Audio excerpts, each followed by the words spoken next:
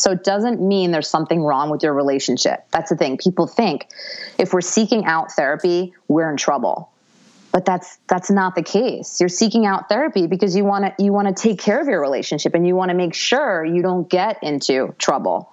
Right. It's preventative. Yeah. And to bring it back to the car metaphor, you don't put oil in your car or change the oil in your car because it's broken down. You do it to keep it running.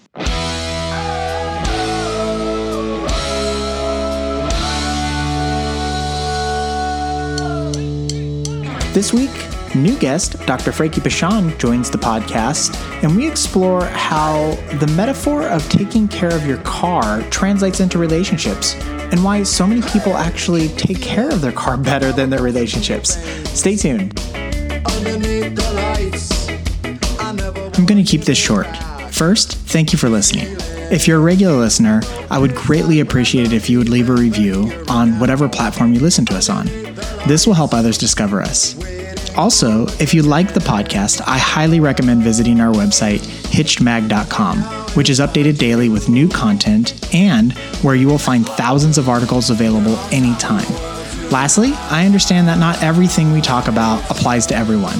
However, I am confident that if you go to hitchedmag.com and subscribe to our free weekly newsletter, that you will find at least one and probably more pieces of information each week that will help your marriage thrive. I hope you enjoy.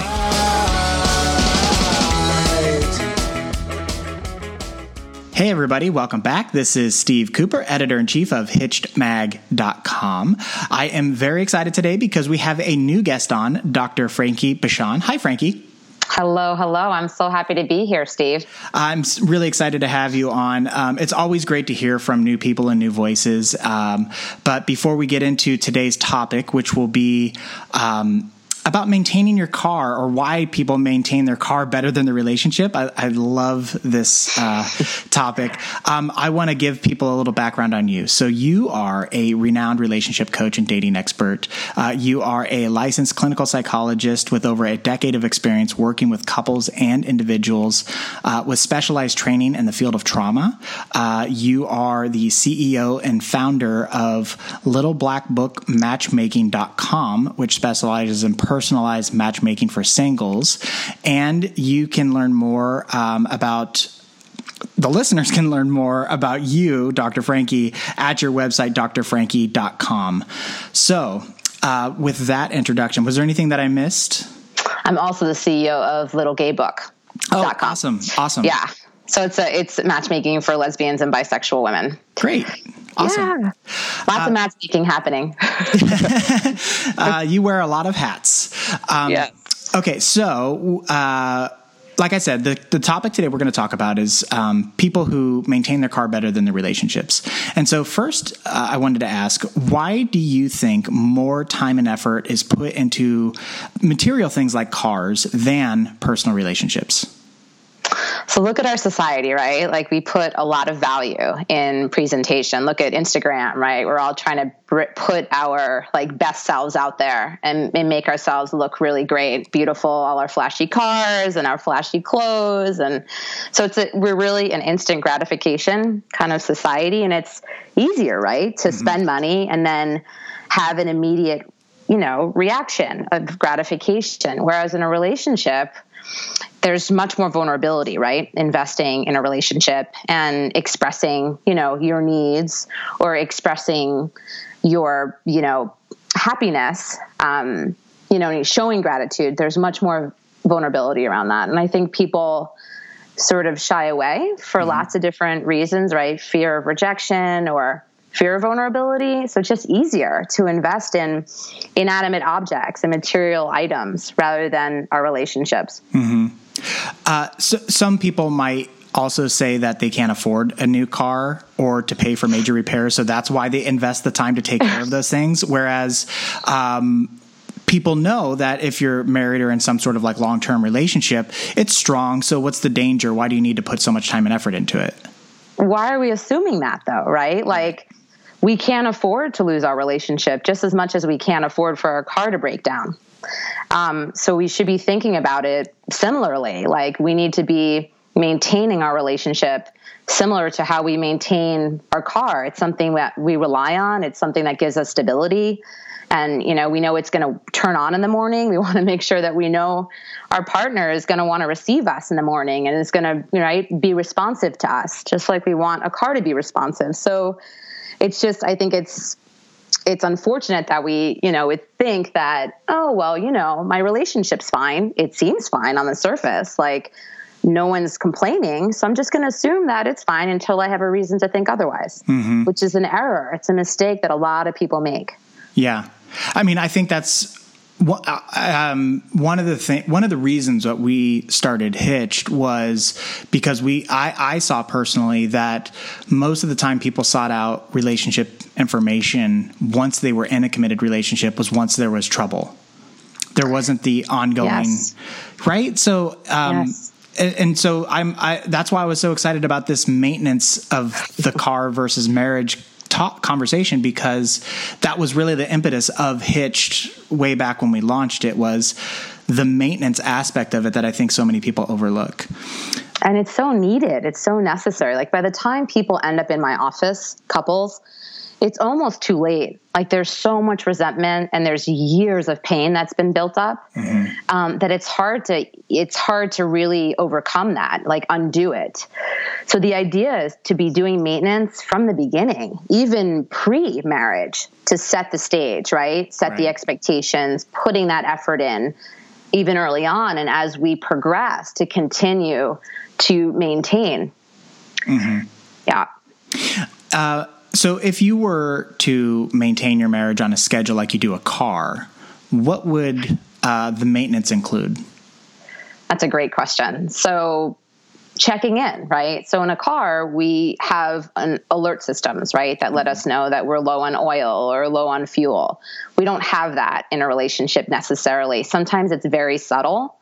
And because it's painful to acknowledge, right, that there's something wrong, we can very easily turn a blind eye, right, and brush it under the rug, because we kind of are hoping it'll just go away.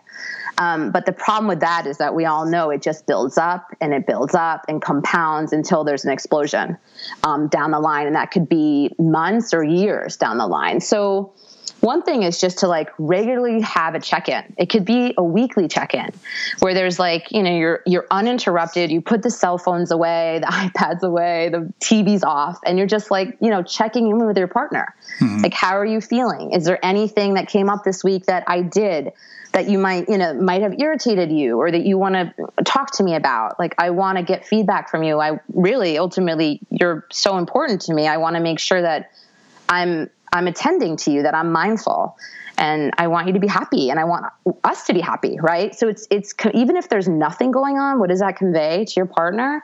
It conveys that there's care, right? That you want to nurture the relationship, that it's important.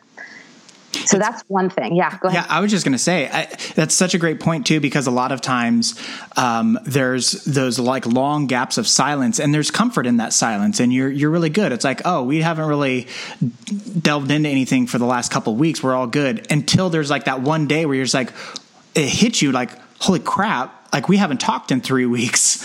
What's wrong? And so those check-ins make it so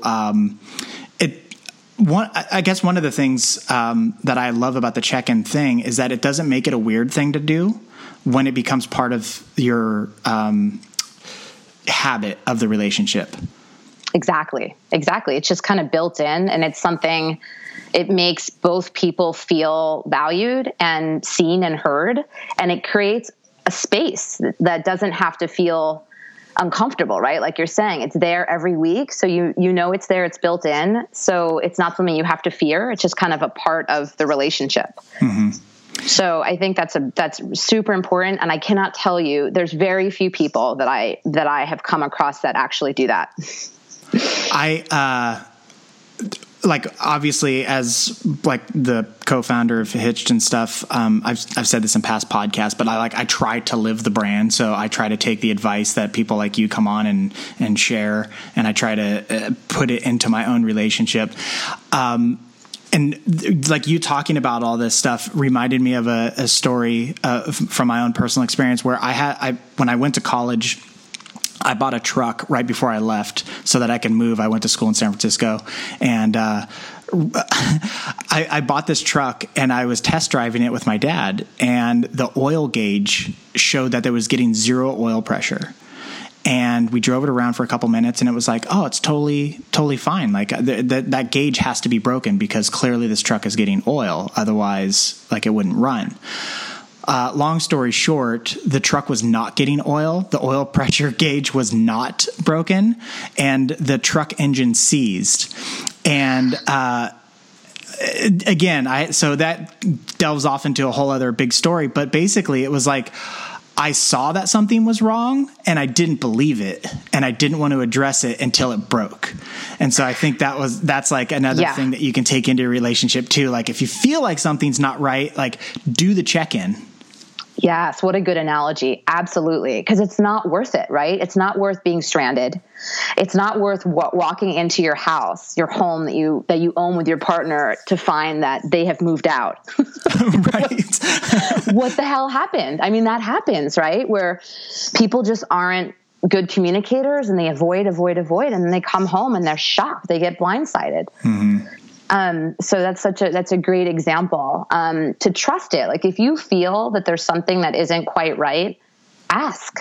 Yeah. It'll never hurt to ask. So communication, right? That's really important. Another thing is, like, being spontaneous. That's a big thing in relationships, right? Like, when I was married for 12 years, like, you just get into it gets kind of monotonous, and you get into life and the routines, and the excitement starts to slowly dissipate over time. So there needs to be a concerted effort on both people's part, right, to create spontaneity. Mm-hmm. So, like, you have date night, there should always be time for date night. And then just maybe one person picks a restaurant that's a surprise, or like picks a movie that's a surprise, or just surprises, their partner, or leave sweet notes. That's another one. A lot of people love affirmations. Yep. Right? Like, put a note in his lunchbox, make his lunch one day, or, you know what I mean? Or like, leave a note late at night. So in the bathroom, when he gets up early in the morning, it's there. Like, things like that. And they're small, but they have a really big impact. Mm-hmm.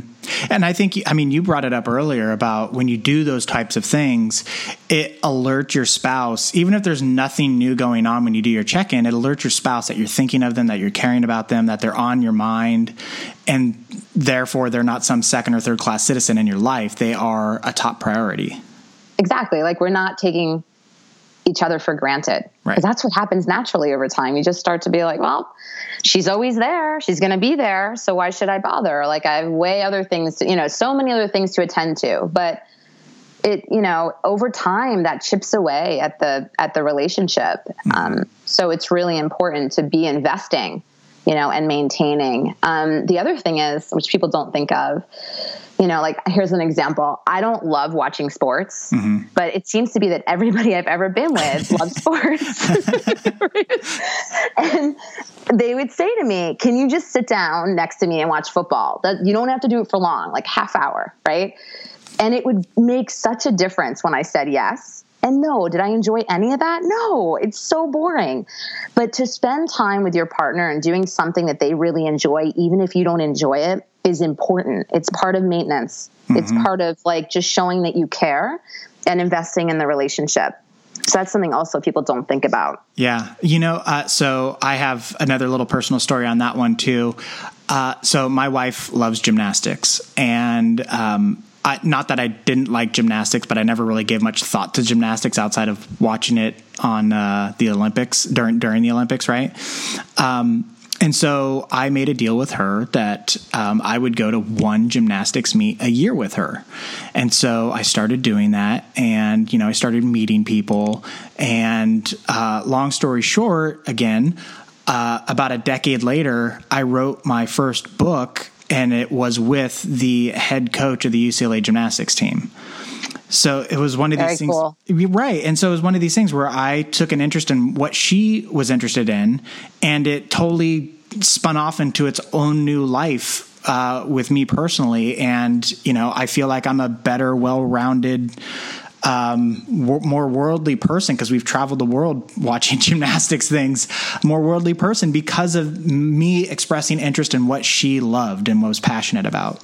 Yeah. So like there's an example where it created opportunity for you that you could not have foreseen. Right. Right. So just being open to learning and experiencing, even if it's something that may not necessarily interest you, is really important. The other thing is exercise. I mean, you're bringing up gymnastics and saying football, but the idea of like encouraging each other to take better care of ourselves, like engage in self-care and exercise together, is really helpful too, because when there's accountability, right, in terms of health and fitness, we do a better job of taking care of ourselves. Mm-hmm. So that's a way that you can maintain the relationship by just, trying to be healthy and support one another and spend quality time doing something that is keeping us healthy. So that's another thing. Yeah. And one thing that I wanted to add to that is, we know through a lot of research that you don't even have to get your spouse to go to the gym with you. If you yourself invest in being healthy, which means you're going to probably buy better foods, bringing it into the house, and then you start exercising, your spouse will start benefiting themselves because they will probably eat what you're eating, and they might get inspired to be a little more active, even if you don't push them to go to the gym with you. So exactly. There's that. Yes. Stuff. And we all know, right? Food affects mood and affects anxiety levels. So like if you're taking care of yourself and you're both supporting one another, you're going to be able to weather the storms of life better together.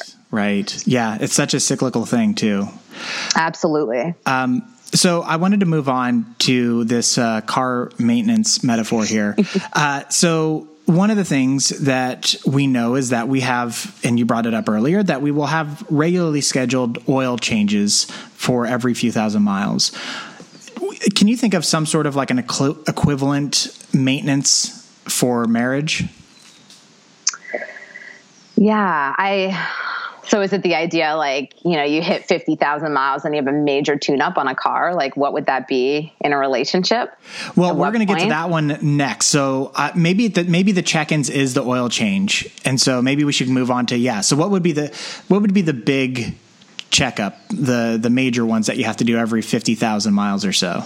Okay, wait. So there's two pieces here. One I want to say is we definitely don't want to wait till that 50,000 mile mark, right? Which is like, if we could say hypothetically 5 years. I think 5 to 8 years, it can get hard somewhere in between there, in my experience of working with couples. So we wouldn't want to wait until that point. So you would want to, even in the first year or two, right, when that honeymoon phase starts to wear off, and certain things that our partner is doing is just like a frequent irritant that keeps coming up, and maybe you're talking about it or maybe you're not. But even if you are talking about it, it doesn't seem to improve. I think that go in, make an appointment with a therapist just to clear the air, just to have somebody help the two of you talk it through and either, talk about accepting that this is who your partner is, and we all have our idiosyncratic behavior, or maybe talking to the partner about adjusting or modifying that, right? But then you're connected to a therapist. You don't want to wait until shit hits the fan, 5 years, 6 years in, and this has built up over years, and then you're looking for a therapist. You're already in a state, and you're not connected to somebody that you feel comfortable with. And you're two people. So even if you feel comfortable with a therapist that you've chosen, your partner may not.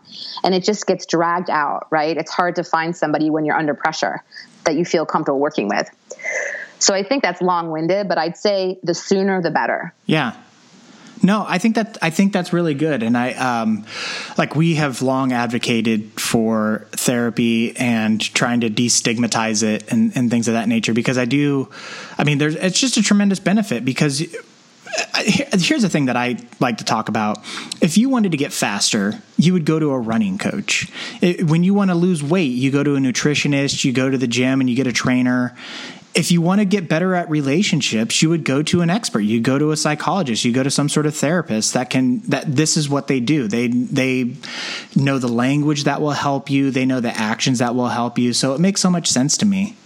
Absolutely. Yes. So it doesn't mean there's something wrong with your relationship. That's the thing. People think if we're seeking out therapy, we're in trouble.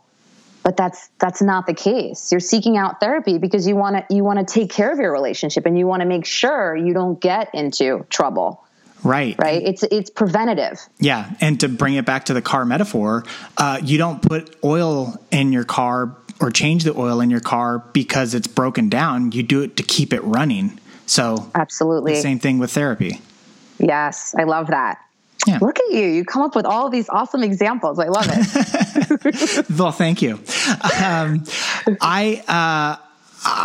really, again, I really love this idea of maintenance because it destigmatizes the entire process of, well, let me go back one more time. I don't like to use the word working in marriages or relationships in general because I feel like nobody wants to work. But I do think that relationships require concerted, intentional intention and concerted effort. But, yes. Effort can be fun. Intention can be fun. But when you start labeling it work, people are like, oh, shit, another thing that I have to work on. But, it doesn't have to be that way. So I love this idea of the maintenance because it puts attention on the relationship in a non-negative light. It's to keep it running. So you can have this relationship vehicle run for 500,000 miles, So exactly. And you want clean oil. That's the other thing, right? You want to be replacing the oil. Right. And the thing about it too is we know that we change over time. We know the circumstances are going to change. People do have kids, which changes the dynamic of the relationship. People do have family members who pass away. There are sicknesses and illnesses that come about that will change things. Jobs, I could go on and on and on. And if you're doing it right, I believe personally, you will change. And hopefully you will change for the better and you will grow.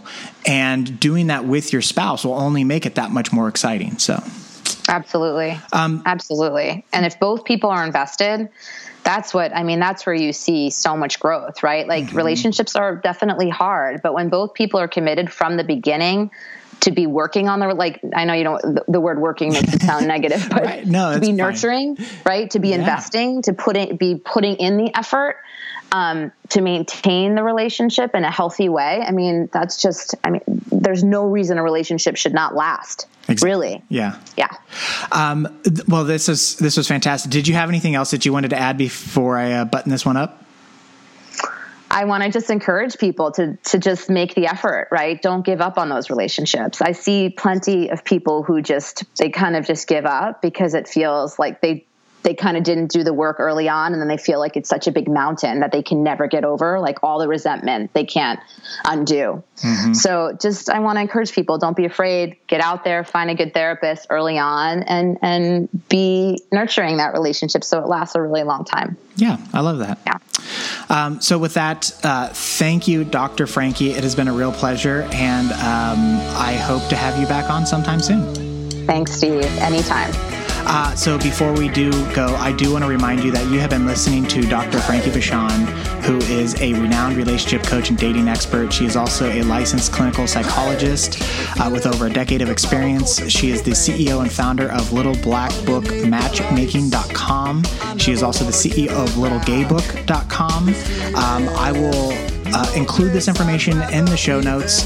And of course, you can find that and thousands of articles, hundreds of podcast episodes, our newsletter, and much, much more on our website, hitchedmag.com.